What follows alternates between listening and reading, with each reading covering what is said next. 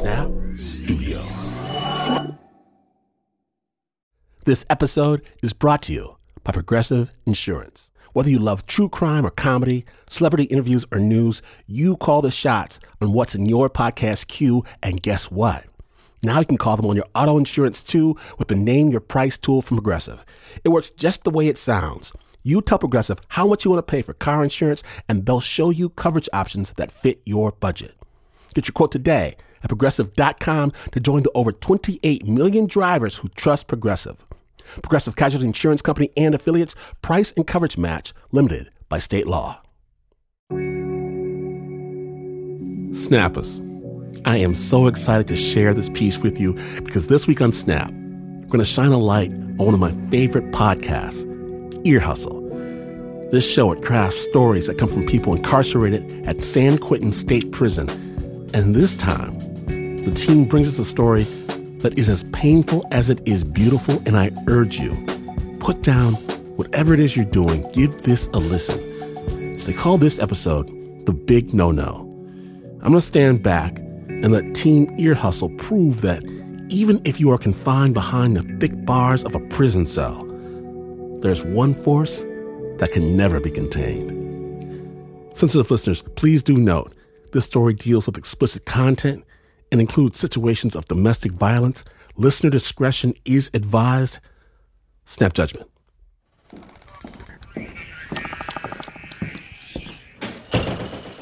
If you fall down and get hurt in the prison, it's not going to be good because then the staff has to do what they call a package, which means some paperwork. We'd have to stay late. I might go to the hospital.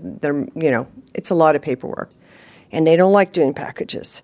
If you fall down and you die, that's kind of worse because that's a bigger package. But then again, you're not going to be any more trouble to them after that, right? But the worst thing you can possibly do in prison is fall in love with a prisoner. You are now tuned in to San Quentin's Ear Hustle. I'm Earlonne Woods. I've been incarcerated for 21 years, and I'm currently housed here at San Quentin State Prison in California. I'm Nigel Poor, a visual artist, now podcaster. I've been working with the guys here at San Quentin for about 7 years. And together, we're going to take you inside.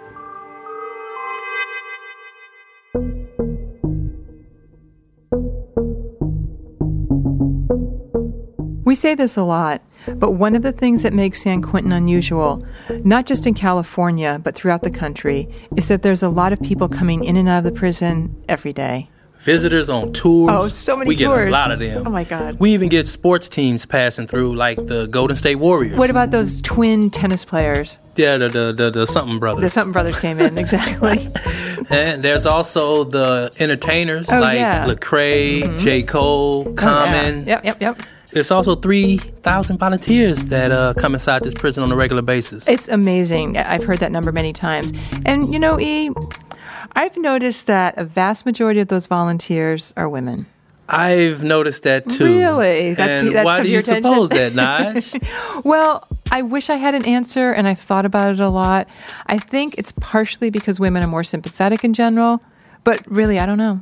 Well, whatever the case, these volunteers are a big part of the life for the men in blue. Mm-hmm. They get great teachers. Oh, yeah, counselors. Mentors. And, just a regular everyday interaction with people from the outside world. In most prisons, you just don't get that. Mm-hmm. And it's got to be an advantage that San Quentin is so close to the Bay Area, right, where really a number of the volunteers come from. But all of those volunteers in here can make prison officials a little bit nervous? Yes, there's this thing called over-familiarity. Wait, that word is so hard to say. Over-familiarity? Yes, pretty much. We'll roll with that. That's a word we hear a lot in San Quentin. Mm-hmm. Volunteers are not supposed to get too close to guys inside. We may be lovable, Naj, but it's absolutely verboten to fall in love with us. And by falling in love, I mean maternal love, sisterly love, romantic love, friendly love, any kind of relationship where you want to start telling that person about your personal life, getting advice, hearing about his personal life. That is when you cross the line into overfamiliarity. Allison West, she runs a reentry program here at San Quentin. And one of the things she does as part of that is train and supervise volunteers who help guys get ready for the outside world. Yes, Allison. She's a very important person here, and she has strong feelings about volunteers getting overfamiliar with guys in blue. That is when the institution thinks that you're going to start smuggling in things that you shouldn't be bringing in, such as letters, drugs, pornography, the list goes on and on. So, overfamiliarity, a big no-no. But it still happens. Yes, it does.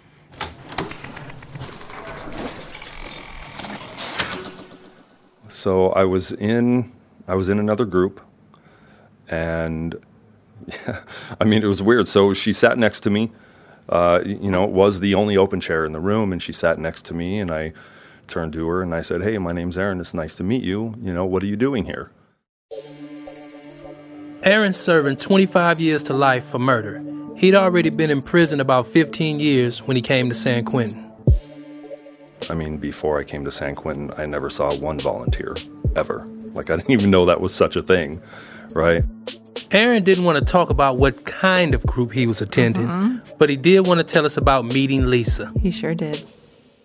She introduced herself, explained why she had started to volunteer here at San Quentin, and Lisa's not her real name. how we met. We're calling her that because Aaron wanted to protect her identity.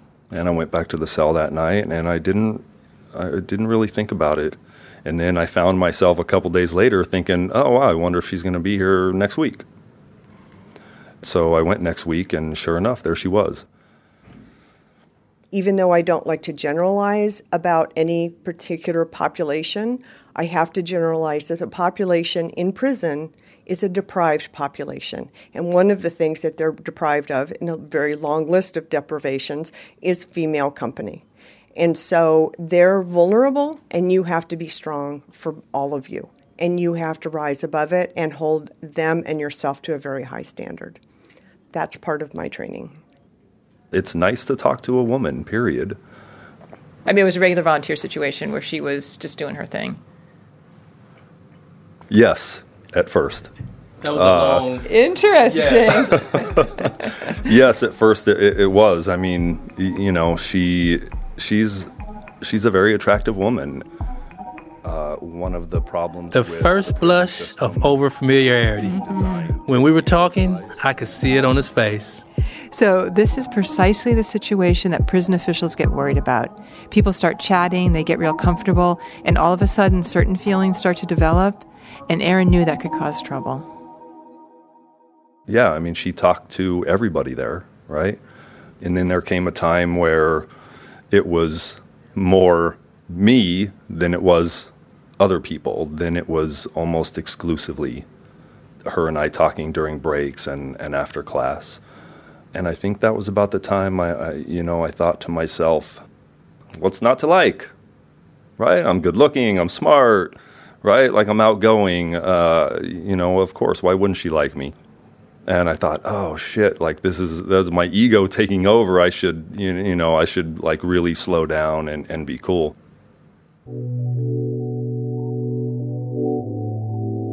I've gotten into so many things in my life for the wrong reason, right? And I didn't want to get into another thing for the wrong reason. And because I've been doing so much work on myself at that time, I realized, maybe I'm not. Maybe I'm not ready, and let's just go ahead and slow down and step back for a minute. And that was the time I decided to leave the group. Lisa noticed.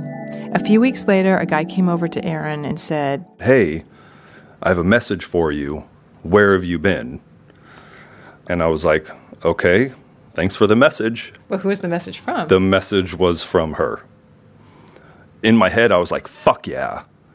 And then at the same time, I'm like, okay, hold on. Those are all the feelings anybody has when they're falling in love with somebody or they're interested, right? It's this elation.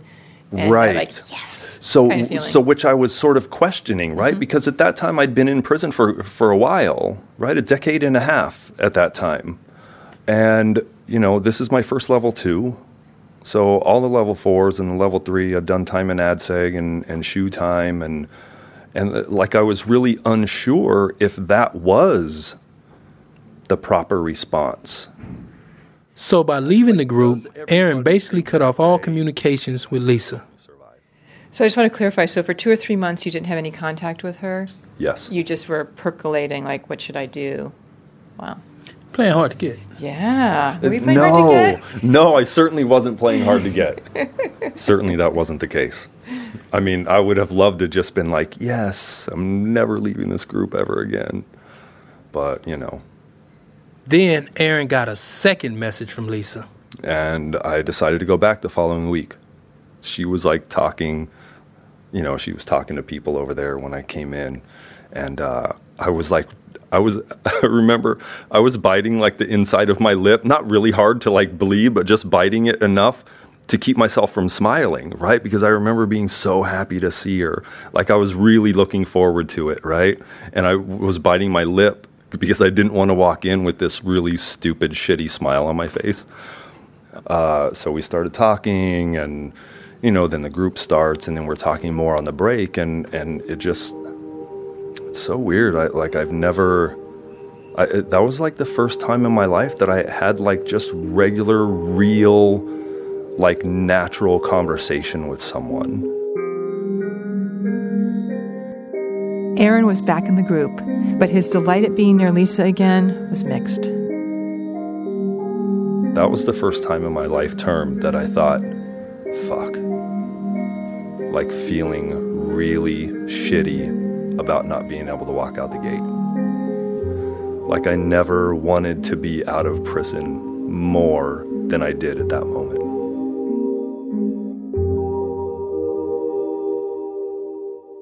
So it sounded like it woke up an emotional side in you. Yeah, absolutely. But it also seems like maybe you felt really seen as like a human being. Absolutely. You know, I came to prison like I was so scared, and I was so angry and so depressed. And I thought to myself, okay, a murderer, that's what they want, that's what they're going to get. So for all of that to go away was, I mean, fantastic and horrible all at the same time.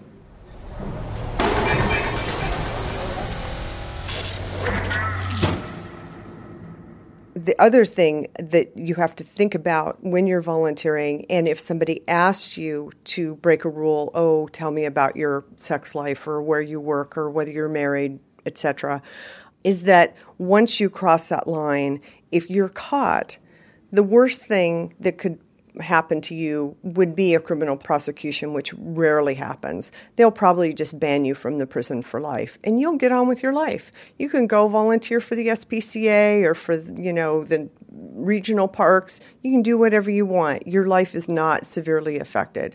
But that person that you've broken those rules with will have their freedom at San Quentin taken away. They'll be put in solitary confinement where they get no yard, few showers, no visits from family, no contact. They get their good time credit taken back, so they get out of prison later, and they could get transferred out of the institution.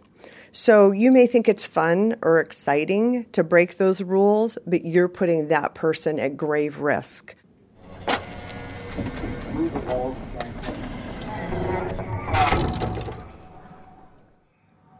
One of us said, like, I can't wait to see you next week. And that was like the last sort of word before she had to walk out the gate and I had to walk the opposite direction. So I went back next week. But that's a dangerous thing to say to somebody in prison. Yeah. What? I can't wait to see you next week. Yeah, because, I mean, if someone hears it and they take it the wrong way, it's all bad. Right, but I think for her and I, it meant more. I know it did for me.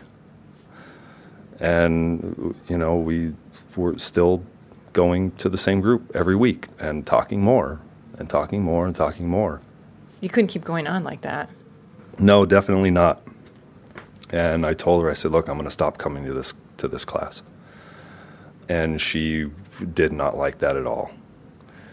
And I explained, I said, look, I mean, other people are noticing that you and I are spending much more time together. I don't know if outside volunteers are noticing, but everybody that's wearing blue is seeing what's happening.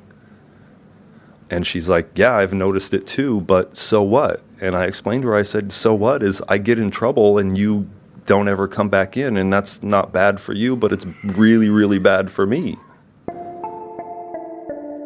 So she wasn't happy about it. I wasn't happy about it. And she said, well, what else can we do?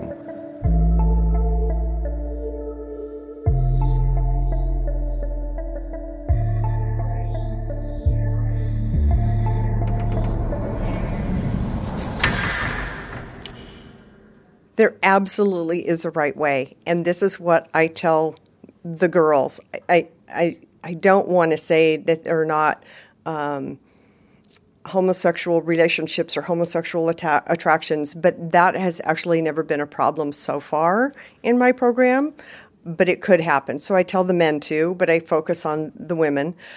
And I say, if you fall in love, whatever kind of love that is, platonic, romantic, whatever, but most commonly romantic love. I said, all you have to do once you realize you want to cross that line is quit the program. Take a month off, get on his visiting list, and go have a great relationship. There's so many men in this institution, probably every man, if I were to generalize, because of my 18 years here, I've never met one that wasn't worthy of our love. And so if you fall in love, you go fall in love. I will dance at your wedding. I will give you away. If you quit the program and protect yourself and protect him, you go live happily ever after, and I will give you every blessing. So that's the right way. Because people are people, and you put people together, there are going to be some attractions that happen sometimes. And if you want to act on it, then you just have to do it appropriately. Aaron and Lisa decided to do it appropriately. They said their goodbyes without knowing when or how they would see each other again. I didn't sleep that entire night. And I didn't even know her last name. She knew my last name. I know it sounds weird, but volunteers and men inside aren't allowed to exchange personal information. So it's not surprising that he never learned her last name. And Aaron went back to the group. Lisa didn't. Getting back in contact was on her. Yep, he was just going to have to wait.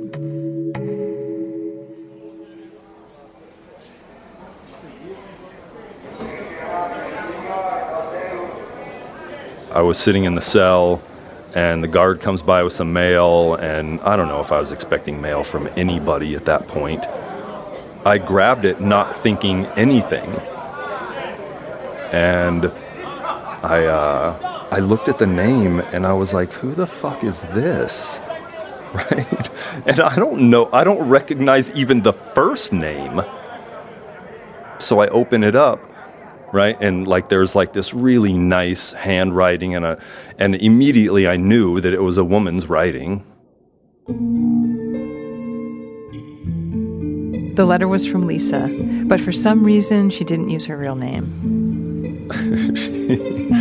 She put a little heart over the I in her name, right? Which is super junior high, high school stuff that girls do, But, I felt fantastic. Aaron wrote her right back, and they started exchanging letters. And then he asked her, hey, is it possible for me to call you? He got a letter back with Lisa's number, but it's not just as easy as picking up a phone and calling. No, so you have to sign up for a phone slot, and the phone slots are only 15 minutes long, and you got to figure out what time of day you're going to call. Right. So those are the pay phones that you see in those are the pay phones, and they have a certain service you got to call, and you call collect, and the people got to accept it. Right, and I thought the person on the other side has to sign up for some kind of They have to set up for this GTL membership. So it's a trip. It's a lot. It's definitely complicated, but they made it work. With the exception of having to hang up every 15 minutes and call back, I mean, they were phenomenal. I mean, it was really natural, just like before, like talking face to face, right? So then after a few months, I said, hey, what do you think about coming to visit me? Because fuck this, right? Like, no, I am not satisfied with this. I need more, I want more. She was ready, right? She said, absolutely, how do we do this? I sent her a form, she filled out the form, it got approved, and she started coming to visit me. So they did everything by the books. Lisa quit volunteering. She waited before she started to visit. But the visiting room at San Quentin is probably not the ideal place to develop a romantic relationship.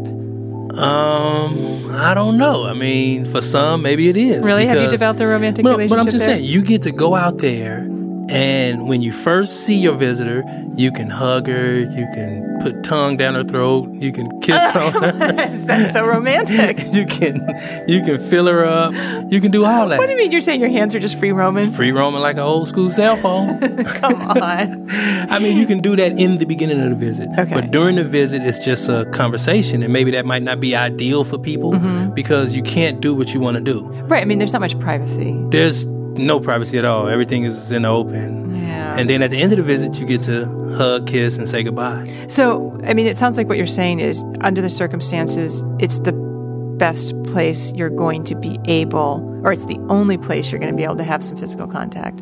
Legitimately. Okay. All right. Well, in any case, for Aaron, or really for both of them, it was their only option to meet in person. It felt normal and natural to be with her, but at the same time, that visiting room, I don't give a shit what anybody says. I don't care if people have been visiting out there for 30 fucking years. That is a completely unrealistic, false, inauthentic environment, period. I loved being with her and hated that visiting room. And then, so what happened? How did the relationship progress? I don't know who said it first. One of us was like, and I can't remember the exact context, but I would love to take you to this place in the outdoors. It's so beautiful and majestic and peaceful, and I can't wait to go camping with you. I can't wait to take you to this restaurant, and then that sort of inevitably just led to us thinking about a future together. And then we started talking about marriage, and I told myself a long time ago that, first of all, I would never get married. But when her and I talked about it, I thought, I can totally do this. I want to do this. That's when we decided to take it to the next level. A year after that first visit, Aaron and Lisa got married. We asked him what the wedding was like. It was a prison wedding. She looked beautiful. She came in the most amazing dress I'd ever seen. I had visiting clothes at that time, like really the nicest pair of clown pants a man could have, with prisoner painted down the front. I didn't doubt that was what I wanted and what she wanted. And I never doubted at that time that that's what we should do.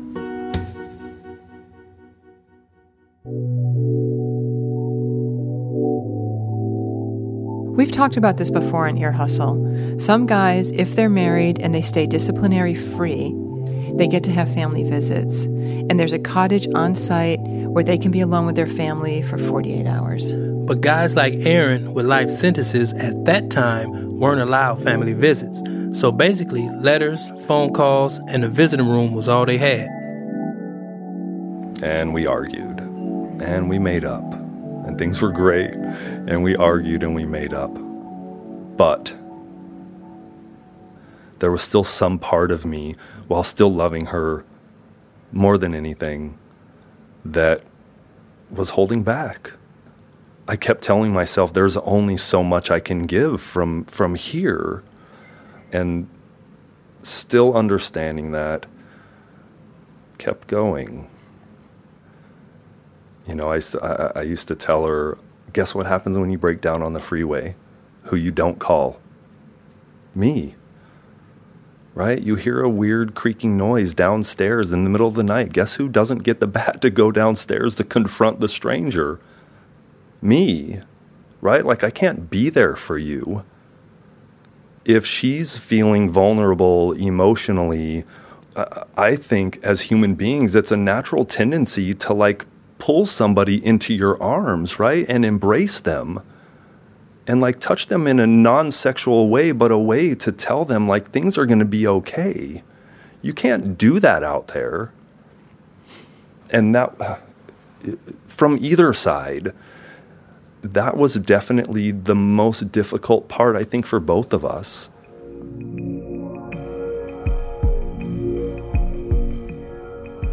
It ended slowly. I mean, on some level, I saw it coming. Even when she didn't. I tried to stop it because I really didn't want it to end. This is a shitty life for anybody. And this relationship has been, like, amazing and magical and loving and compassionate and tragic and sad and disappointing and hurtful and everything else.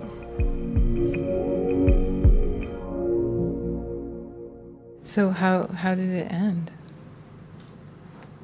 I don't even know. I don't know. You know, it... Fuck.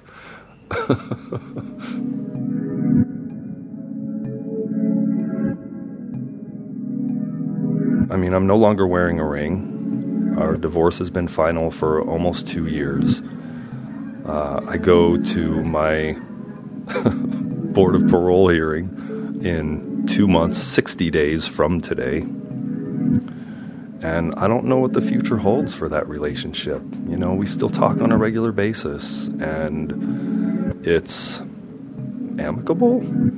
With a question mark? I mean, I'm just shooting in the dark. You know. Is anything on your chain? What do you mean? Is any emblems on your chain? Any medallions?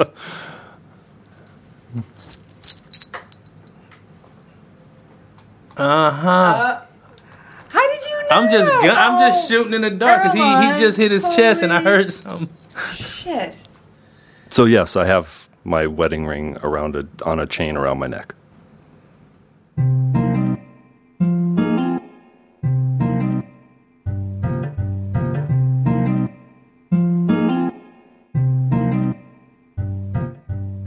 Earlonne, it takes us a while to put a story together for the podcast. Right. Sometimes a couple months. And we recorded Aaron about 2 months ago. So yeah, things have changed. Aaron went to the board and was found suitable for parole, which means he's probably going to get out within 150 days. But there's more to it. Just as we were finishing this story, we learned something about Aaron. And we decided we couldn't run this story unless we talked to him again. We'll be back with that conversation after the break.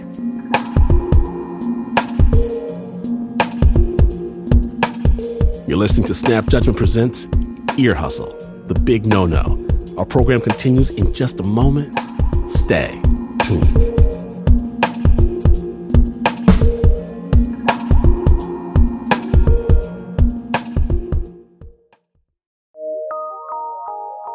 From PRX.